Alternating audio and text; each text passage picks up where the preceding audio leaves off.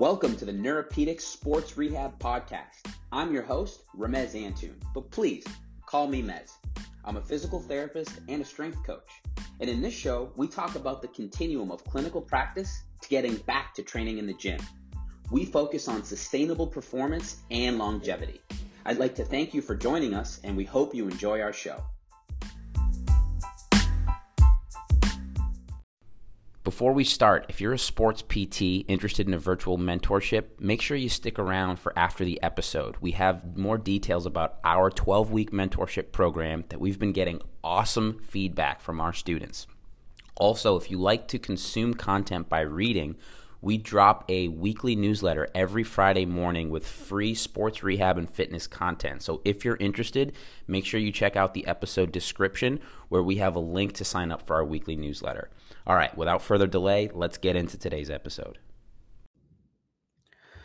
All right, everyone, before this episode starts, I just want to lay out the objective of this episode. So what I'm hoping to accomplish with this episode is I want to provide you with a cognitive framework for managing acute low back pain, specifically managing the person's environment in relationship to their triggers.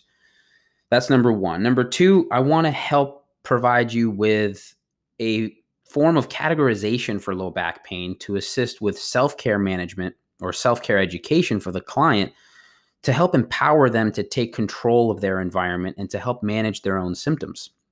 Number three, I want to use the framework that I provide to help in organizing the subjective and the objective exam. A lot of times the acute low back pain patient can come in emotionally distraught, which can really throw us off.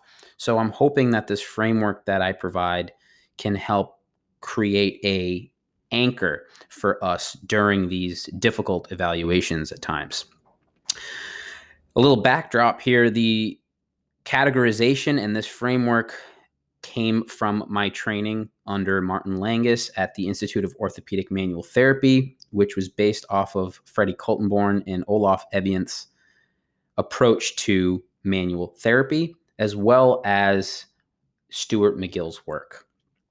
I finish off this episode with a case story about a patient who came in with excruciating sciatica and how this framework helped me manage this individual and help provide this individual with some insight as to why they hurt and how they can retake control of their life.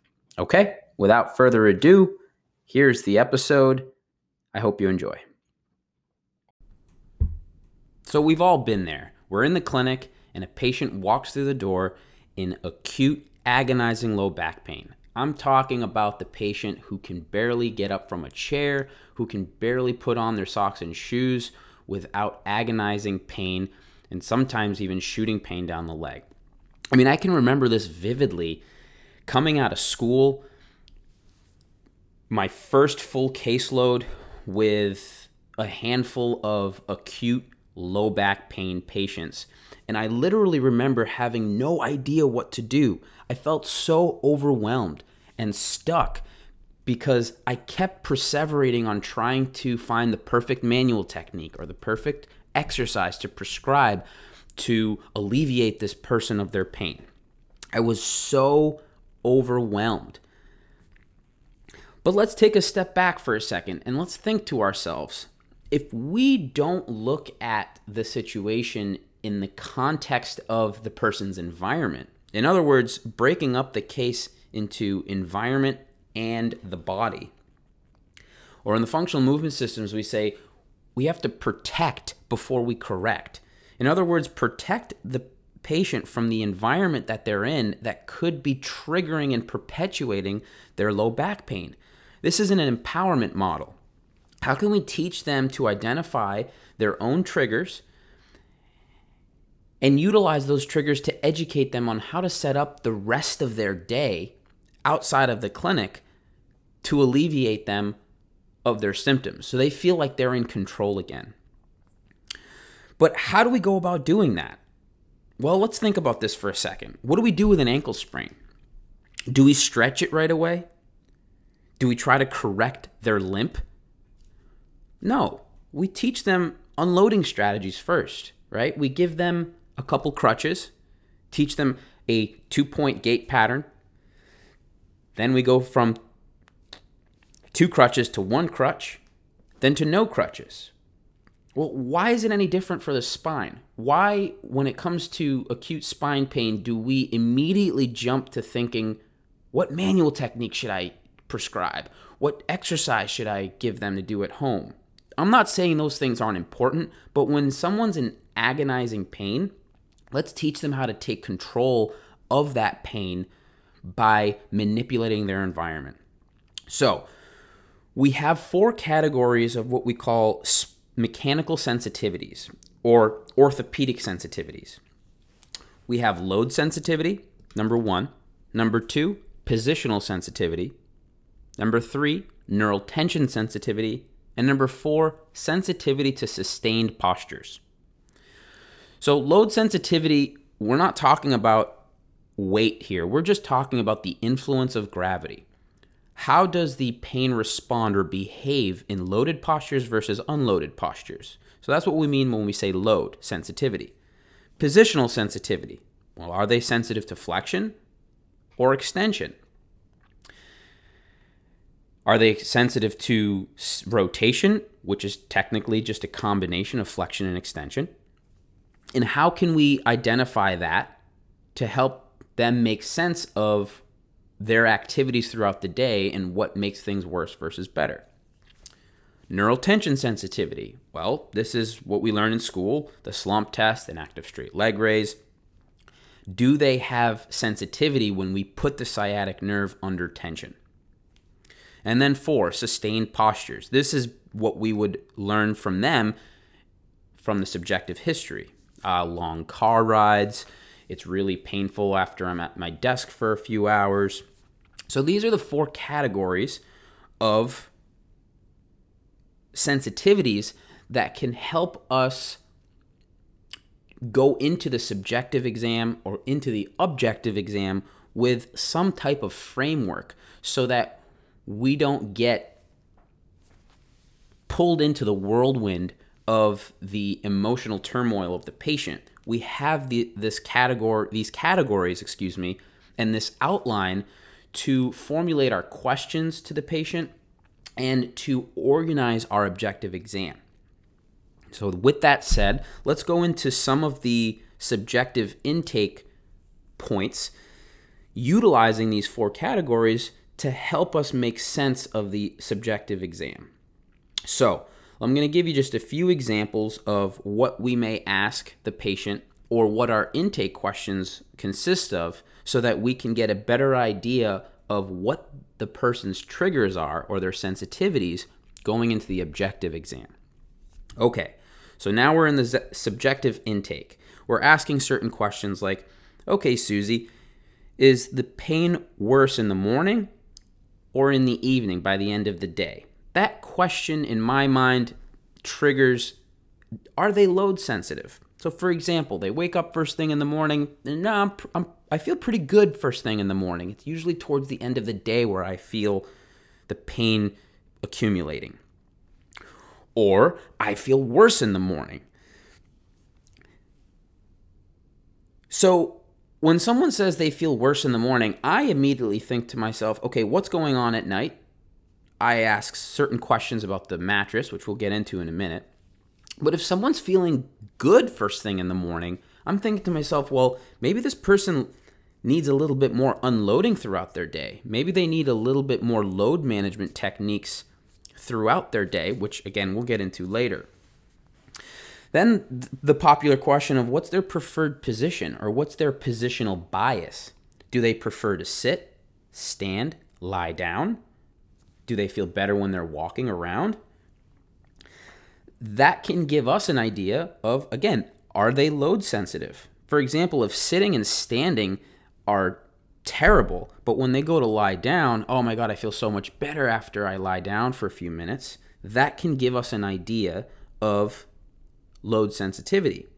Now, we can also get an idea of how load and position interact, if you will.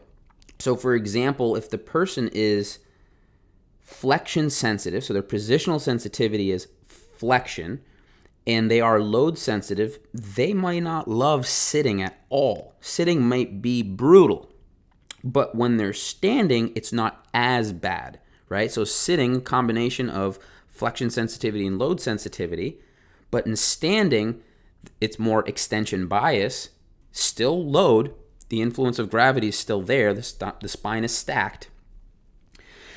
So now I can create a hypothesis in my brain about what their triggers are in relation to load and position. Now, we then can go into asking them about their triggers, asking them about their alleviating factors. So for example, their triggers, if it's a long car ride, which is a big trigger, well, that's a load sensitivity situation, because if you think about it, the bumps in the road sometimes can be very irritating for a load flexion sensitive spine. That impact over time can accumulate to a pretty brutal sensitivity by the end of that car ride. Additionally, neural tension. If you go out to people's cars and see how they're positioned in their car, a lot of people, you'd be surprised, are actually sitting in a slump test in their car. So if they got load sensitivity, if their positional sensitivity is flexion, for example, and they got some neural tension sensitivity, all three of those triggers can be accumulated in a long car ride if we don't adjust the seat appropriately. And we'll get into that a little bit later. But if you look at a long car ride, we can almost say this is all four sensitivities put together in a soup to make the perfect recipe for back pain if somebody is sensitive. I'm not saying that long car rides are going to make everyone's back hurt. We're talking about someone who's already in this acute agonizing back pain. How can we utilize the four categories we talked about to make sense of why they're hurting or why the long car ride is provocative? This can really help to empower the patient in terms of giving them a reason for why they hurt. A lot of times people will come to the clinic and they've gotten no answers other than injections, medications, and being told that their imaging looks like whatever. So another trigger that we can talk about, just as an example, going for a walk.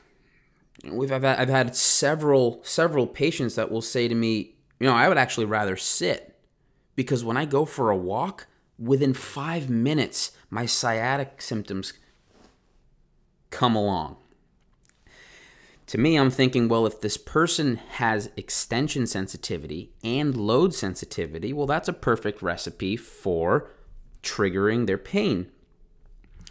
Versus sitting down, where they're a little bit more flexion bias, alleviates their discomfort. So if the nerve root is getting irritated because the intervertebral foramen is closing down when they're in this extension bias versus when they're sitting in a more flexion bias, can alleviate the pressure on that nerve root. For example, sleeping.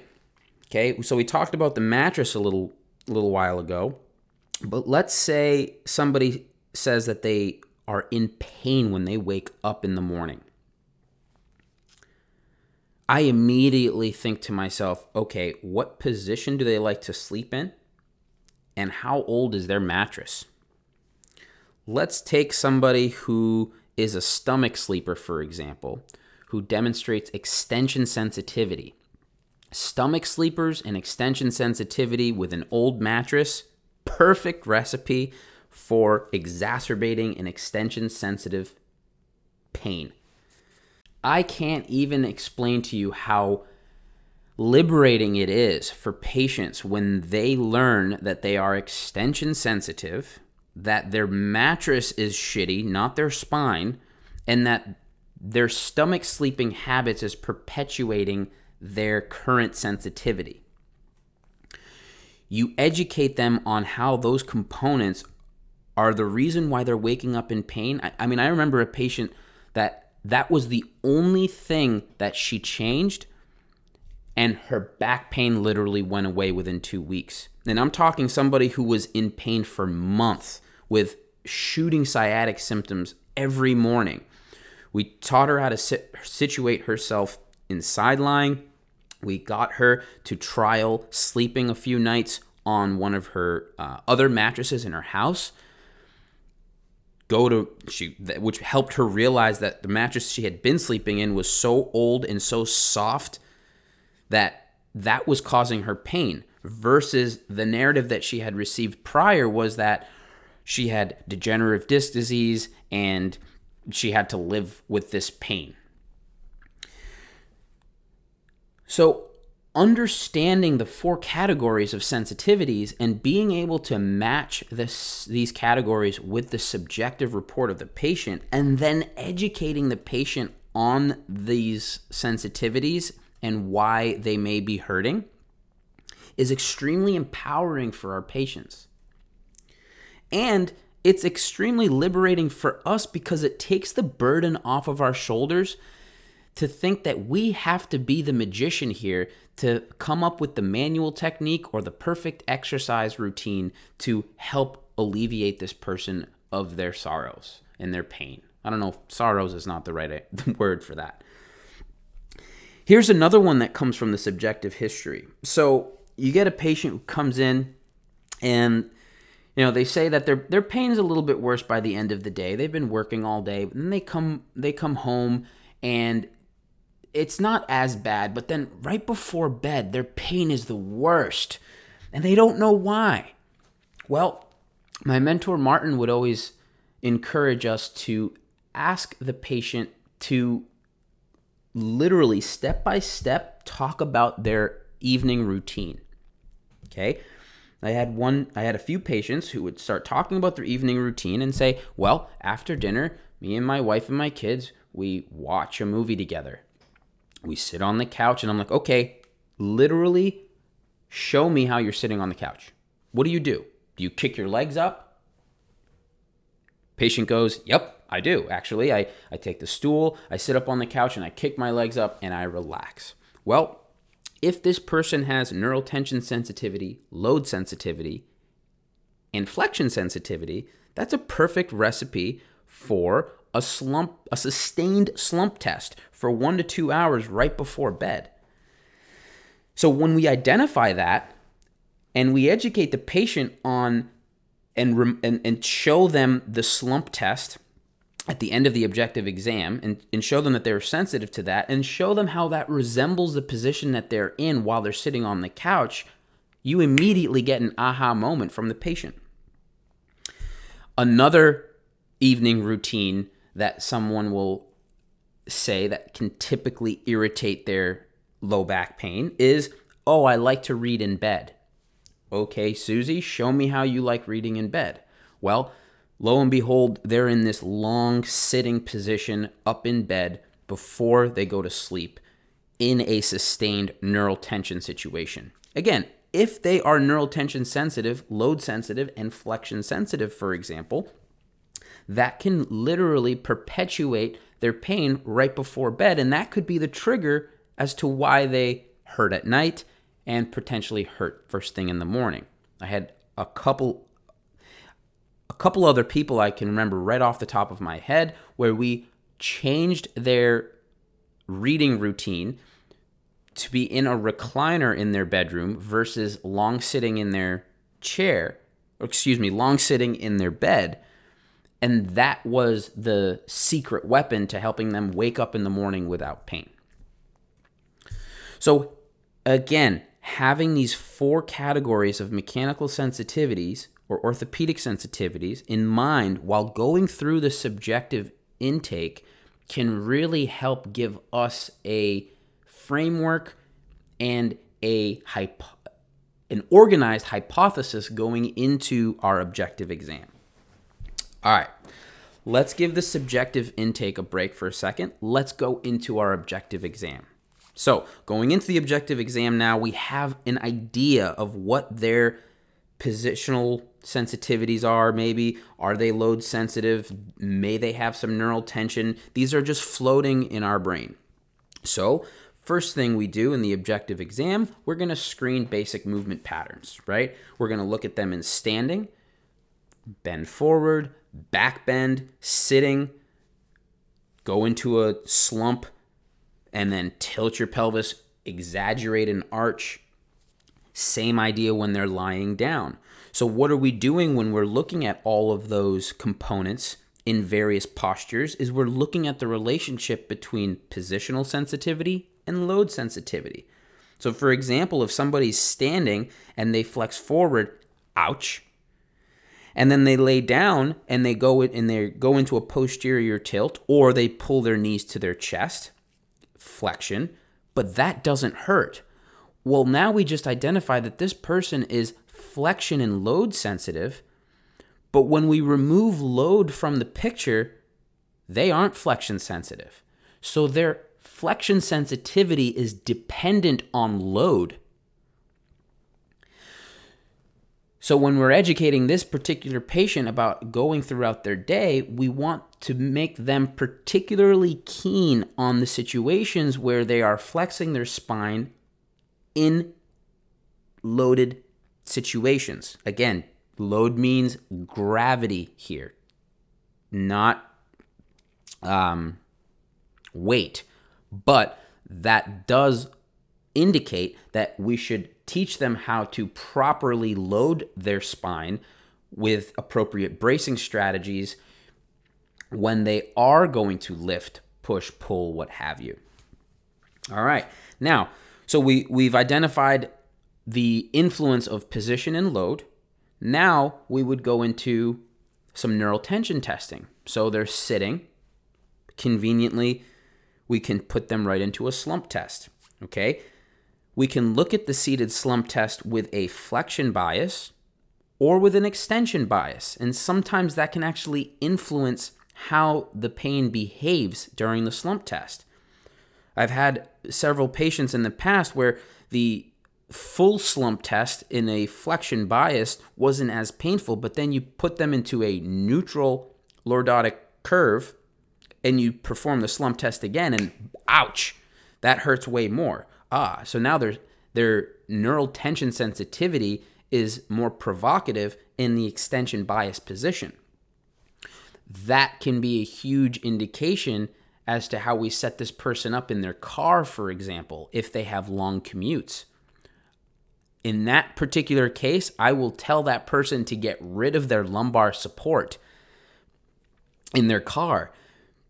Because yes, they may look like they're in perfect posture, but the objective exam indicates that this person has neural tension sensitivity that's exacerbated in the extension posture. So get rid of that lumbar support that's pushing you into extension for that long car ride. Allow your pelvis to posteriorly tilt and go into a flexion bias. I can't tell you how many aha moments I've seen in patients' eyes when I walk out to the car with them and we get rid of their lumbar support and they look at me and they're like, "Oh my God, why does that feel better? I thought we were supposed to be in that position. Isn't that good posture?" There's no such thing as perfect posture. It's very dependent on the context. And I educate them that variability in posture is a lot more important. But I digress. Let's get back into the objective exam. So we looked at the seated slump test, flexion versus extension bias. Now, so we looked at the influence of flexion or extension, so positional sensitivity in relation to neural tension sensitivity. Well, now we can look at neural tension in relation to load. So the seated slump test in a stacked spine versus an active or passive straight leg raise in an unloaded spine. So now what is the relationship between neural tension and load?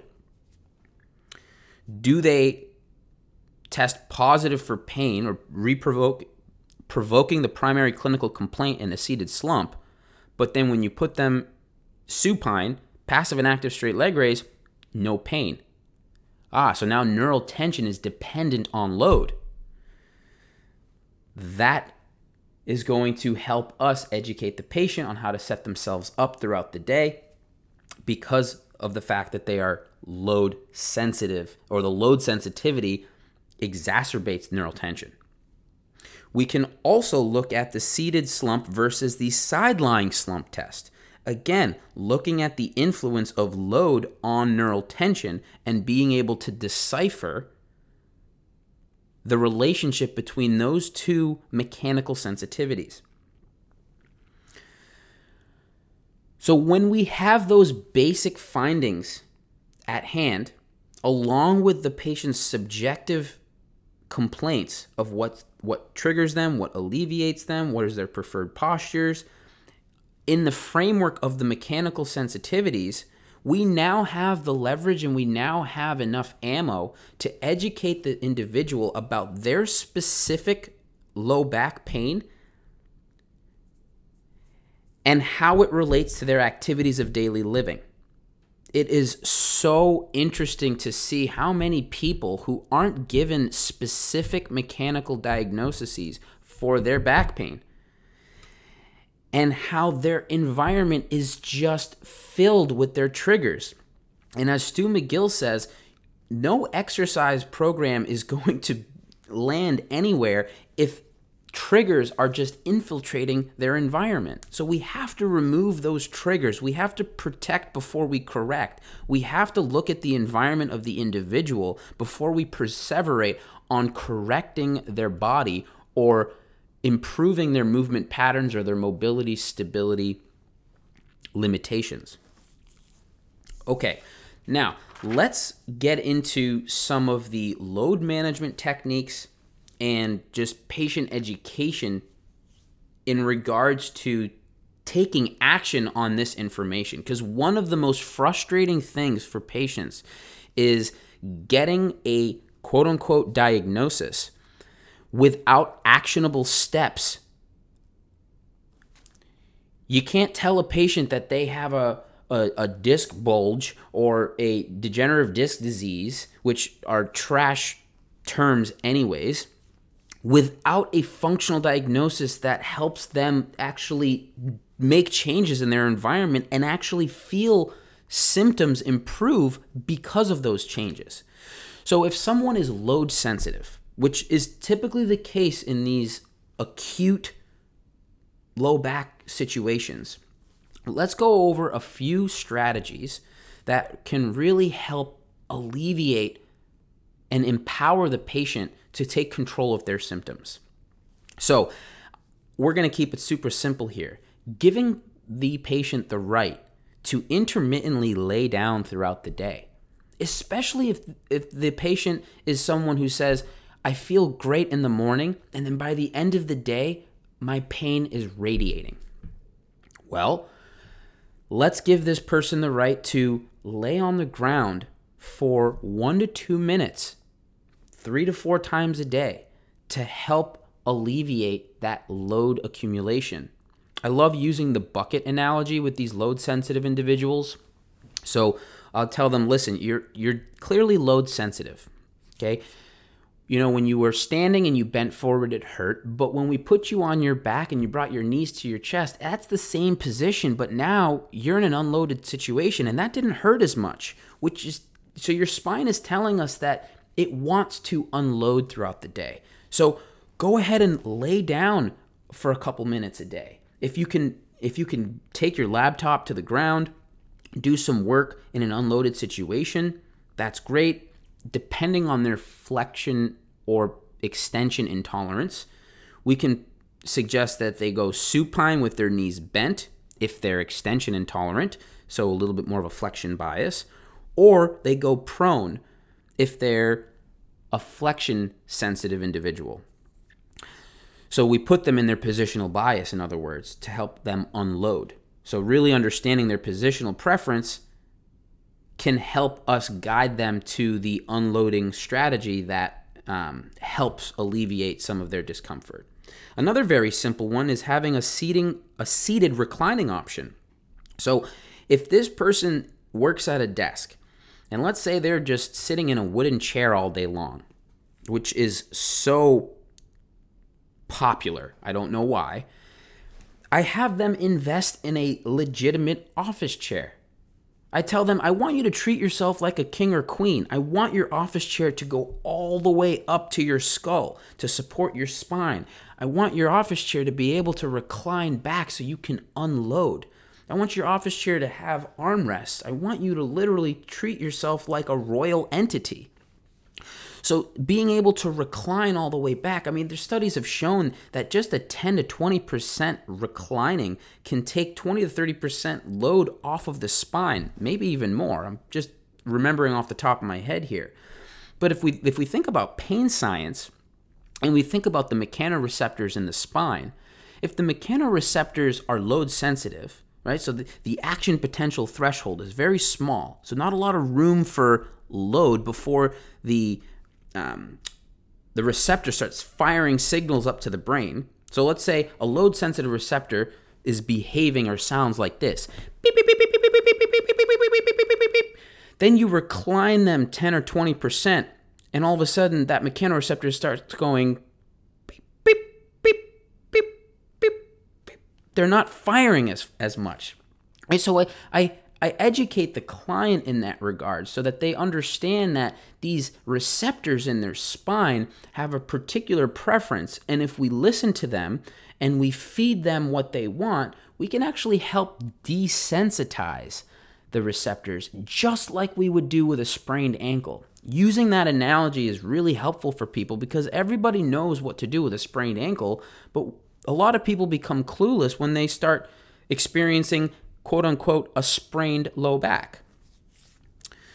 Another load management technique, traction tables. And you hear people all the time swearing by traction tables. Well, these are people that are typically extremely load sensitive. One little caveat that I'll tell people before they purchase a traction table is to alter the traction or the unloading in terms of percentages or like a volume knob. You don't want to go from completely loaded to completely upside down, which is usually what a cheap traction table will do, but you want to be able to go from completely horizontal to like 10 degrees of traction, 20 degrees of retraction, and then coming back up and varying that traction load. I tell them, think of an unloading strategy or think of the traction table as prescribing medication. We want to fine tune the dose of traction so that it's not an abrupt on or off, but rather a graded exposure of traction. And then there's the good old-fashioned self-traction strategies, hanging from a pull-up bar. But again, we don't want to go on and off. We want to be able to have them have their feet contacting the ground while they're able to grab a pull-up bar so that they can just soften their knees and grade the traction.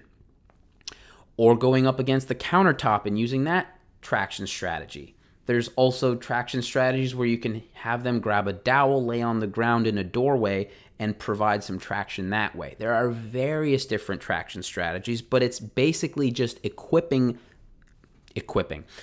Giving the client these strategies and these options so that they can start taking control of their symptoms, so that they don't feel like they just have to take medicine to feel in control. Another very simple but often overlooked and sometimes demoralized strategy is teaching people how to control their pelvis. Yes, the anterior-posterior pelvic tilt. We know that when someone's in acute low back pain, motor control of the lumbopelvic region is completely shot. And if somebody knows how to control their pelvis, for example, if they're extension sensitive and they don't know how to subtly posteriorly tilt, they are at a disadvantage.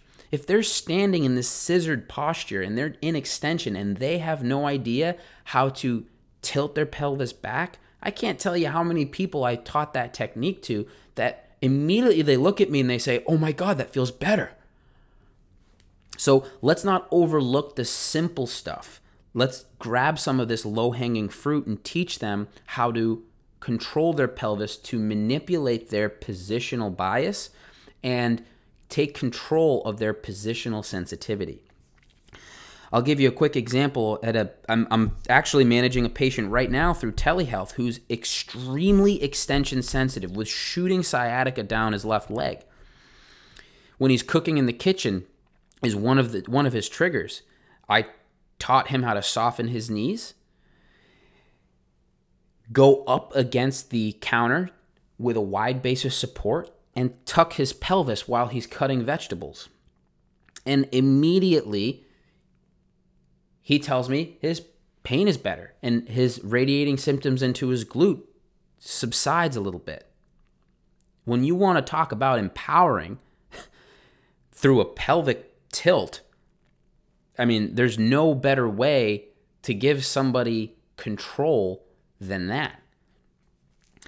And then something else that I found really helpful, if somebody has access to a pool or a hot tub, the buoyancy of the water can really help with load management techniques. I've had several patients in the past they'll tell me, when I go on vacation, my back pain's totally fine. Maybe it's stress at work. Yeah, maybe you're right. But stress can come in various different forms, emotional stress and physical stress. So when someone starts talking about how stress is affecting their lower back, well, I bring up the fact that these 4 mechanical stressors, or these 4 categories of mechanical stressors, are versions of stress. They're mechanical stressors. So if they're on vacation and I ask them, well, what do you do on vacation? Well, we spend a lot of time in the pool, we do a lot of swimming. So I typically educate them in that moment about how the pool, the hot tub, the ocean, the buoyancy of the water is a load management technique. So by accident, you're actually managing load all throughout the day while you're enjoying yourself around the water. And there's an aha moment. When they go on vacation, that's another awesome opportunity to extrapolate from them,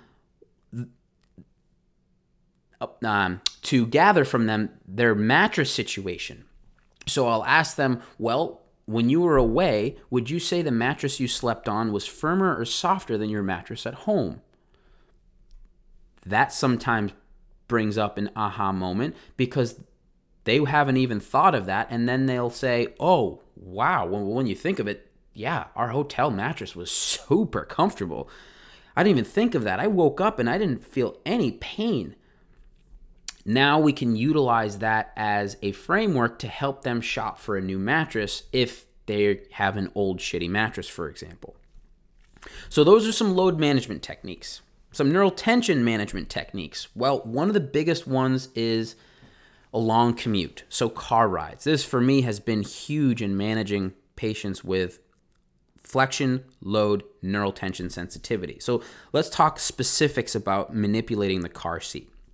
So if we just visualize a slump test, right? The spine is vertical, it's flexed, and the knee is extended, and usually the head comes forward. Okay, that typically looks very similar to how people are positioned in their cars. Well, what we'll do is we'll bring the seat forward a little bit so that we put a little bit of a bend in their knees. Okay, so take a little bit of tension off the back side of the body, off the sciatic nerve. We will slightly, because we just brought the seat forward, we're going to slightly recline the back seat just like 10 degrees. Nothing crazy. I tell the patients that we want to position you in an ideal situation to remove the triggers from the picture, but not make it so awkward that it's no longer safe to drive.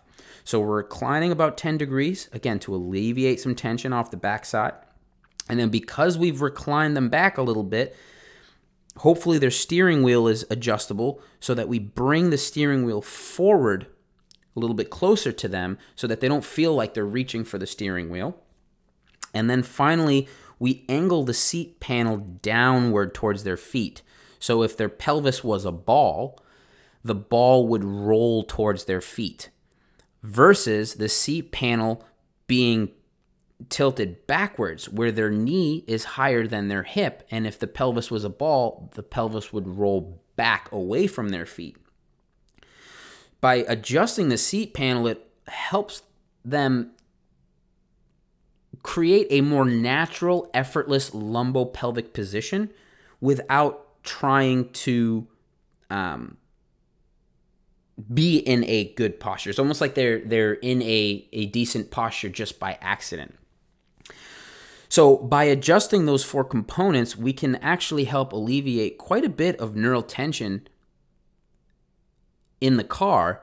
And again, I can't explain how many people will come back after that session and say, oh my God, the car is so much better. Like if it's not 100% better, they'll come back and say it's at least 20, 30, 50% better. And honestly, I'll take 5, 10% when we're dealing with these acute low back situations. Okay, I hope all that helped. Next, what I want to do is I want to just share with you guys a case story of a very, very acute low back pain situation that came into the clinic with shooting sciatic symptoms. So what I'm going to do now is I'm going to go through the subjective history with you and explain to you what this particular patient was complaining about. Then I'm going to go through and explain the objective findings and the mechanical sensitivities that we identified. I will then read to you the email that I sent this individual in regards to self-care education on how we're going to manage their triggers throughout their day and their activities of daily living. And then I will go through I saw this person for 5 visits, and I will go through the self-care education techniques that we did on each visit, what the subjective report was, just to paint you guys a more clear picture as to how we managed this individual. Okay, so I have my notes here. So this patient, she was a female patient. We'll call her Susie. I don't know why I love one of my mom's nickname is Susie at the store she works at. So I think that's why I always go to the name Susie. So we'll say Susie. Susie came in. She was complaining of 10 out of 10 pain that she was not able to control at all. At its worst, it was 10 out of 10. At its best, it was a 7 out of 10. So she's complaining of right sciatica. So she has pain shooting down into her right foot. It's extending into her leg. She's complaining of numbness and tingling. She gets right-sided sciatica. It came on overnight. She's reporting that she's in constant pain. She can't identify what triggered it. She just woke up one morning and there it was. The onset was 4 weeks prior to the evaluation. At the time of the evaluation, she was at 9 out of 10 pain. It was intense. It was sharp. Most of the time, it was just nonstop pain. I remember this so clearly. This patient was literally in tears on the evaluation. That's how much pain she was in. She loved going to the gym. She loved bike riding. She loved doing yoga. She couldn't do any of that stuff. She was a nanny and a housekeeper. So her responsibility was constantly going to the store, getting groceries, cooking, cleaning around the house. She was a super pleasant woman. I mean, if you know those people where they seem to be at their lowest point and they're in agony, but they're still super pleasant and they're good historians, and you just think to yourself, man, if this is how pleasant this person is at their worst, I can't imagine how awesome they are when they're at their best. So we got into the subjective history, and she identified her most aggravating triggers were getting in and out of the car, getting out of the bed in the morning was agonizing, and just carrying stuff. So carrying groceries was brutal.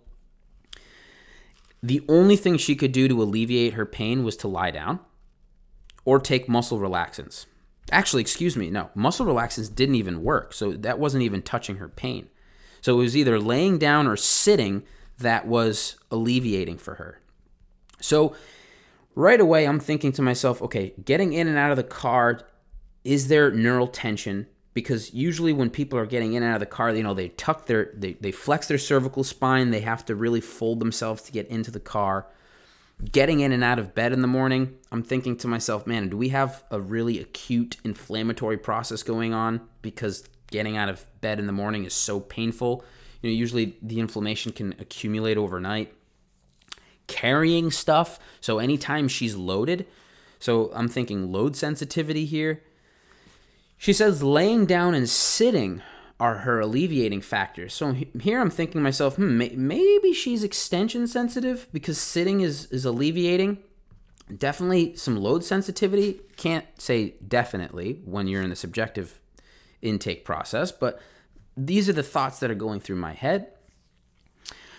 Driving wasn't particularly painful for this person. So when I'm thinking flexion intolerant or any type of neural tension sensitivity, usually driving for me is something that I ask about. So she didn't bring that up. When I asked about it, she just kind of shrugged her shoulders and she's like, nah, driving isn't that bad. So now I'm really thinking maybe she's extension sensitive.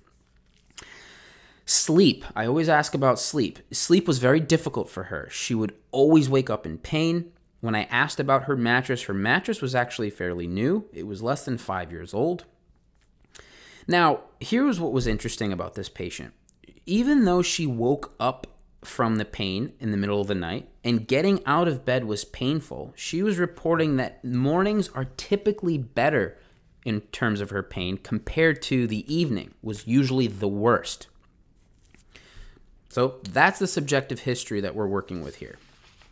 Now, going into the objective exam, we identified her positional sensitivities to be extension sensitive. She was extremely sensitive to left rotation and left side bending. Flexion was sensitive, but compared to extension, she preferred to be slightly flexed, which when we go back and look at the subjective intake, that correlates with the fact that she'd rather be sitting than standing. So that made sense to me. And then load sensitivity. She was definitely load sensitive, and we identified this load sensitivity by means of a manual traction technique. So when she was sitting in a flexed position, it brought on a little bit of discomfort, and then when we provided manual traction, it alleviated her pain. Similarly, when she laid down, she was very extension sensitive, but when she went into flexion, she wasn't as sensitive when she was laying supine. Neural tension sensitivity. So far, let me just summarize. So far, we have a patient who is significantly extension sensitive compared to flexion sensitive. So flexion more than extension sensitivity, more than flexion sensitivity, who's also demonstrating load sensitivity. And now we went into neural tension testing. So the slump test was positive on the right side. That was provoked with neck flexion. Also with only about 20 degrees of knee extension. And this was without slumping. So just in a neutral position sitting with cervical flexion provoked her symptoms in her sciatica. And then with knee extension to about 20 degrees also reproduced her primary clinical complaint of that sciatic pain. We then unloaded her and looked at a passive straight leg raise. That was also positive on the right side at about 45 degrees. So when we look at the textbook version of low back pain and discogenic pain, I'm realizing at this point that we have a very sensitive disc on our hands with some pretty significant neural tension sensitivity. So knowing these going into the further objective testing should make us a little bit more cautious moving forward. Now, something that made me hopeful was, number one, this happened about 4 weeks ago. So this is a pretty recent episode. Okay, this is not like it's been going on for years. When I did manual muscle testing through the myotomes, she was pretty strong throughout, so no significant weakness, no drop foot. She didn't complain of any bowel or bladder incontinence. There was no sinister red flags to be to warrant a referral out to a doctor. Mind you, she was already gone to a doctor at this point.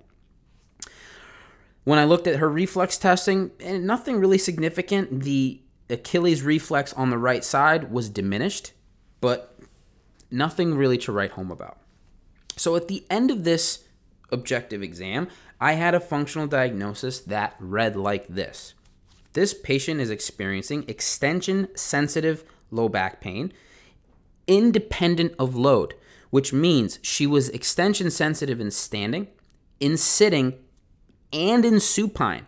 So when I removed load from the equation, extension sensitivity was the same.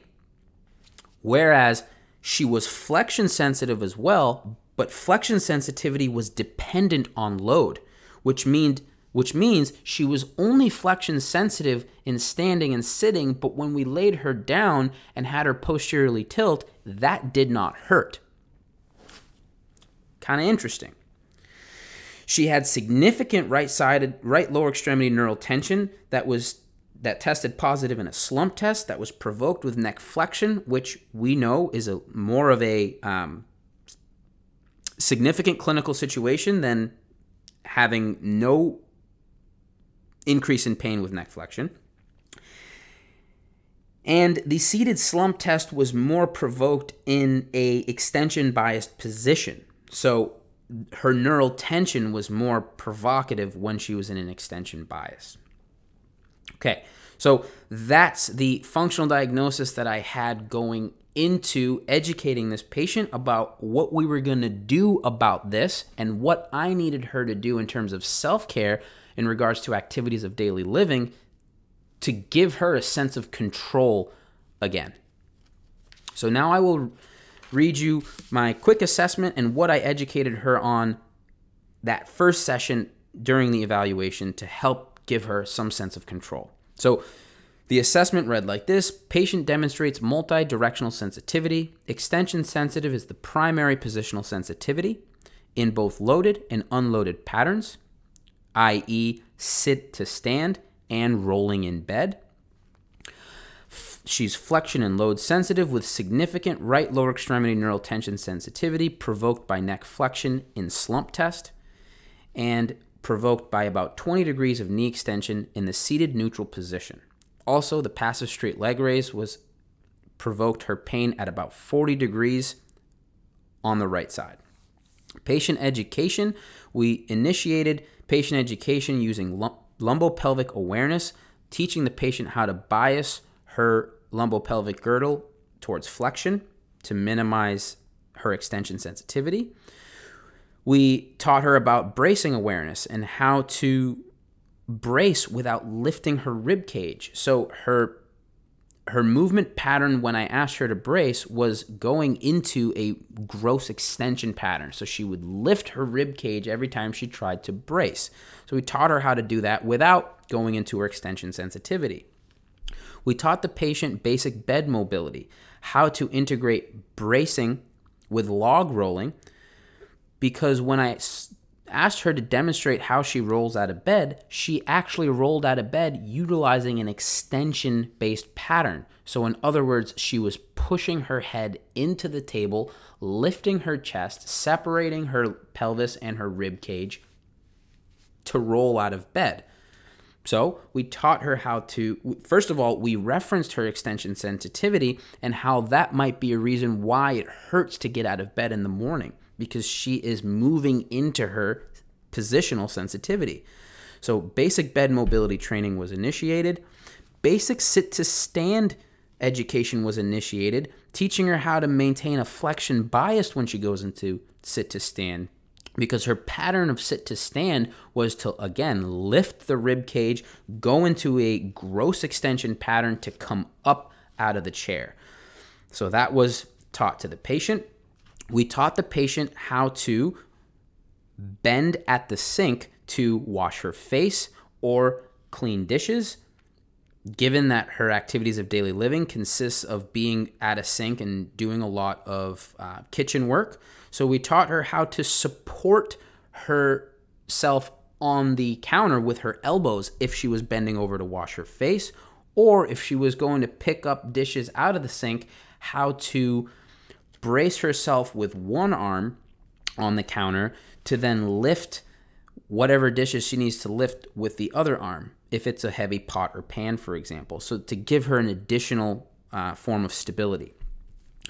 We taught her how to, so I took her into my kitchen at the time and taught her how to deal with the dishwasher while bracing using the counter. So going from standing to a reverse lunge to take a half kneeling position while one hand is bracing on the counter to remove dishes from the dishwasher, put it on the counter, then come up, then take the dishes from the counter to the cabinets. So breaking it up into a two-step process. We then taught her how to take on a wide stance at the countertop when she's cooking and cutting up vegetables. So take on a wide stance for a little bit more stability, lean up against the counter with her thighs, position her pelvis in that posterior tilt for a flexion bias. We taught her how to put on her pants because putting on pants in the morning was difficult. Now, I did not ask the patient to take her pants off during the session, but what we did do is we took a TheraBand, we tied it up, and we taught her how to loop the TheraBand around her legs by leaning up against the wall, integrating an abdominal brace, and teaching her how to do it without excessively flexing through the spine to minimize load on the spine. We taught the patient how to get into and out of the car using the cross extension reflex to bring her right lower extremity into the car. What do I mean by that? Well, because it was painful for her to lift her right leg up into flexion, we actually asked her to push her left leg into the ground to emphasize extension on the contralateral side to make flexion on the right side easier. Basically just teaching her how to use leverage with the other leg to assist with flexion of the painful side.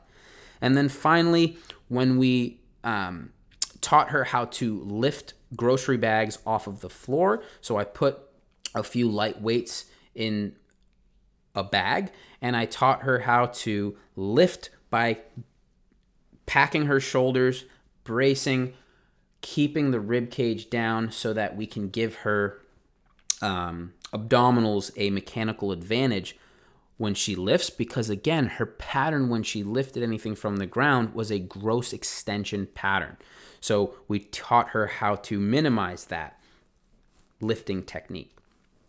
Throughout the entire process, all of this education, which was done in the kitchen and always referencing the patient's challenges throughout the day, and then integrating these positional biases to that, if you will. One other thing that the patient was doing was she was holding her breath throughout all of this, which I don't blame her for. I mean, when you're in pain, that's the first thing you do. But to aid in her bracing pattern, we taught her how to exhale when initiating force. So when sit to stand, exhale as she initiates the sit to stand. Exhale as she initiates the log roll. Exhale as she initiates the lift from the ground, the dishes, for example. So exhaling was something that was very foreign to her in regards to bracing and moving throughout the activities of daily living. Okay, so now that was the evaluation. That was the first visit. The next visit.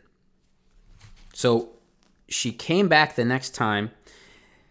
Now, she was so acute, she basically found that, yes, some of these things helped her, but she was having a really hard time getting comfortable at night. Things were just really bad. She wasn't integrating the techniques as well, which, again, I don't blame her. When someone's in this much pain, learning is very difficult. When I tell you this person was tearful during the evaluation, she had multiple episodes of just breaking down. So I'm not expecting her to retain a lot of the things that I taught her on that first visit. But she came in on the subsequent session. She said the previous night was so bad she couldn't get comfortable until she took high-dose anti-inflammatory. So she had to take 500 milligrams of Advil before bed in order to fall asleep.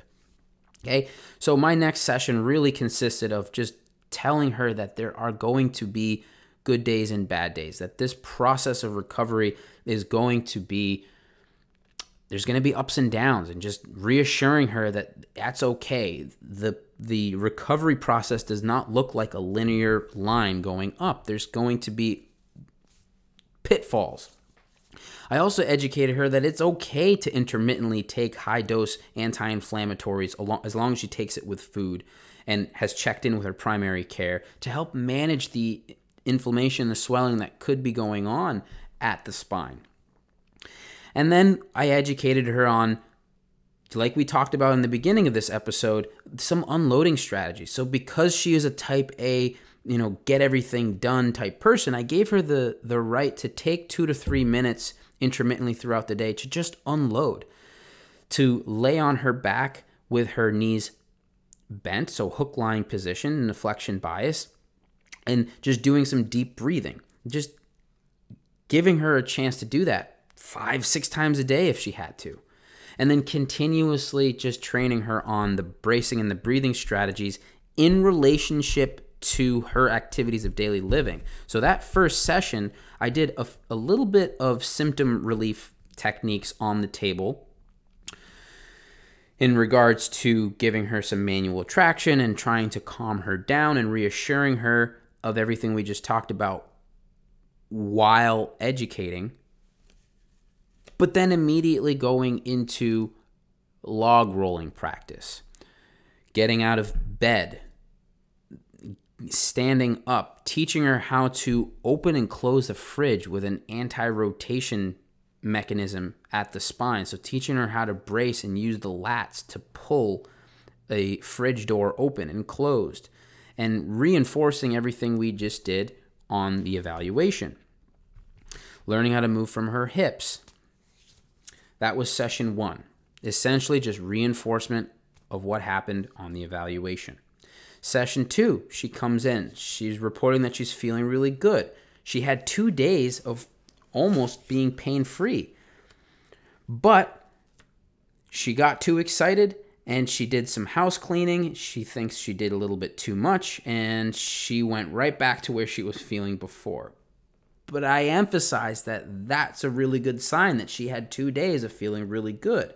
So the education on that day was, when you feel those days, the good days come on, be just as keen on the unloading strategies and the basic movement strategies so that we don't overflow the bucket. That session, we again just re-emphasized the activities of daily living, sitting and standing, log rolling, pushing and pulling a fridge door open, picking up a heavy cast iron pot from the stove to the sink, and utilizing mimicking her activities of daily living as the actual exercise regimen, rather than just doing sets and reps of certain exercises. Now, did we do sets and reps of certain exercises? Yes, just a little bit. We utilized some of McGill's Big 3 at very low doses just to give her some awareness of trunk stabilization and learning how to create core tension along with breathing strategies. But the emphasis was really teaching her how to move throughout her day given her daily activities. Session 3, she came in, she's saying she had a much better week. Monday through Wednesday, she didn't really have much pain at all. She's feeling so much better. One of the things that she brought up that was really provocative was opening and closing a window really hurt her back. So what did we do? We went and opened and closed a window in my apartment at the time, teaching her how to integrate the lat packing mechanism, the bracing, and how to get into the optimal position to create leverage rather than putting stress into the spine. Fast forward to session 4, she had a pain-free week. She was really starting to get the hang of doing things around the house and breaking up her tasks into smaller tasks. So I'll be honest, this client was very compliant. I educated this client on, for example, if she had 4 grocery bags to bring into the house, she took 2 trips instead of 1 trip, despite her type A tendencies. I mean, I've had patients before that just would refuse to not do it in 2 trips and do it in 1 trip. So I will say that this case or this patient was extremely compliant, and not everybody is as compliant as this. But the main point of this case here is to just tie in how having a framework of the mechanical sensitivities or the orthopedic sensitivities can really help us navigate the emotional world of acute low back pain, and how debilitating it can be, and how liberating it can be to realize that we don't have to be magicians in these situations. We don't have to come at this with fancy manual techniques or fancy exercise prescription. We identify the mechanical sensitivities, we highlight the orthopedic exam and the subjective intake questionnaire, utilize those components to educate the client about the mechanical sensitivities and how it relates to their activities of daily living, so that we empower our patient to take control of their symptoms in this acute phase. I know from experience, acute low back pain is unbelievably debilitating. And if we can empower patients with tools to retake control of their symptoms and not feel like they have to be dependent on medication, it can be extremely liberating for these individuals. That's not to say that we can't use medication in conjunction with removing triggers from the individual's environment, but it's really important for us to realize that addressing the environment and protecting the person from their environmental triggers is so much more important than obsessing over correcting mobility and stability limitations in the early phase of low back recovery. I hope this episode helped give you a little bit more clarity about how to manage an acute low back pain patient, where to start with these individuals, and how to attack these cases with a little bit more clarity. Thank you guys so much for listening. Have a great rest of your day.